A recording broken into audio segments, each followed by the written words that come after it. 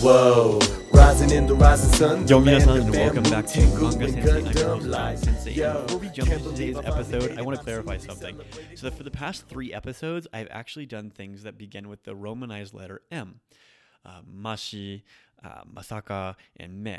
But I did want to clarify that this is not on purpose. I plan my episodes that I do for this podcast out every single month. And when I plan these out, I record them once a week. And this week when I was recording them, I noticed that I had a lot of M's in a row. I think I just had M on the brain, but it wasn't on purpose. So I'm not like going through like a dictionary or trying to find words to explain to you. I'm actually trying to show good Japanese grammatical concepts because I don't want to give sentences because I'm not a native speaker. Though I do have native speakers write most of my sentences. Just heads up. With that, though, let's talk about today's point, men. So men indicates that, how should I put this? That is a side or aspect of something. So again, in Japanese, we tend to have the abstract and the physical. When it comes to the abstract, this could be an aspect or a opinion side. For example, when we're talking about the benefits of yoga versus physical parts of yoga versus the spiritual aspects of yoga. So there's a spiritual, there's the reiteki men, and then there's the nikuteki men. And so that men, the men there, sorry, I have a Nagoya area accent sometimes when I speak Japanese. Forgive me, because of Aichi ben, Nagoya ben. And so I say neng instead of men sometimes. Forgive me. So that men there is used to identify that aspect of something. On the other side, men, when used after something, indicates a flat level of something. For example, if I am talking about global warming and I say, だんだん水面が上がってくるから、将来にどうするか準備しないといけへんでしょう. So that 水面 is the water level, 水 meaning water, and men meaning that level, the flat surface of it. だんだん上がってくる. It continues to rise. Therefore, we need to do something about it. So that 水面 there is the level of something.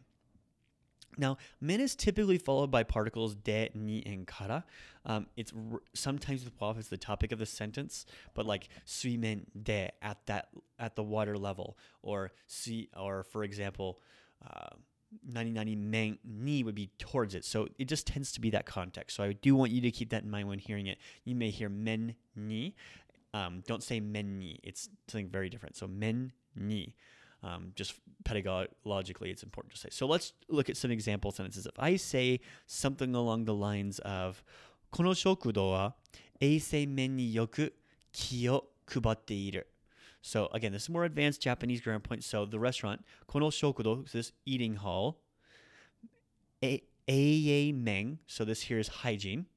So衛生is basically, when it comes to hygiene, in regards to hygiene and the aspect of hygiene, よく気を配っています. They are paying close attention or worrying or thinking a lot about hygiene at this place. You can also say it, for example, このポッドキャストがやはり日本語に対するポッドキャストですが、ビジネス面に And so I have, this podcast is of course about Japanese. I said taisuru, which it should be kansuru, but whatever. に関して、しかしビジネス面に, so when it comes in the aspect of business, あまり何も売っていない. It's not selling that much. So I have the aspect of my podcast, Manga Sensei, the brand overall, and then I have that. So that aspect of it.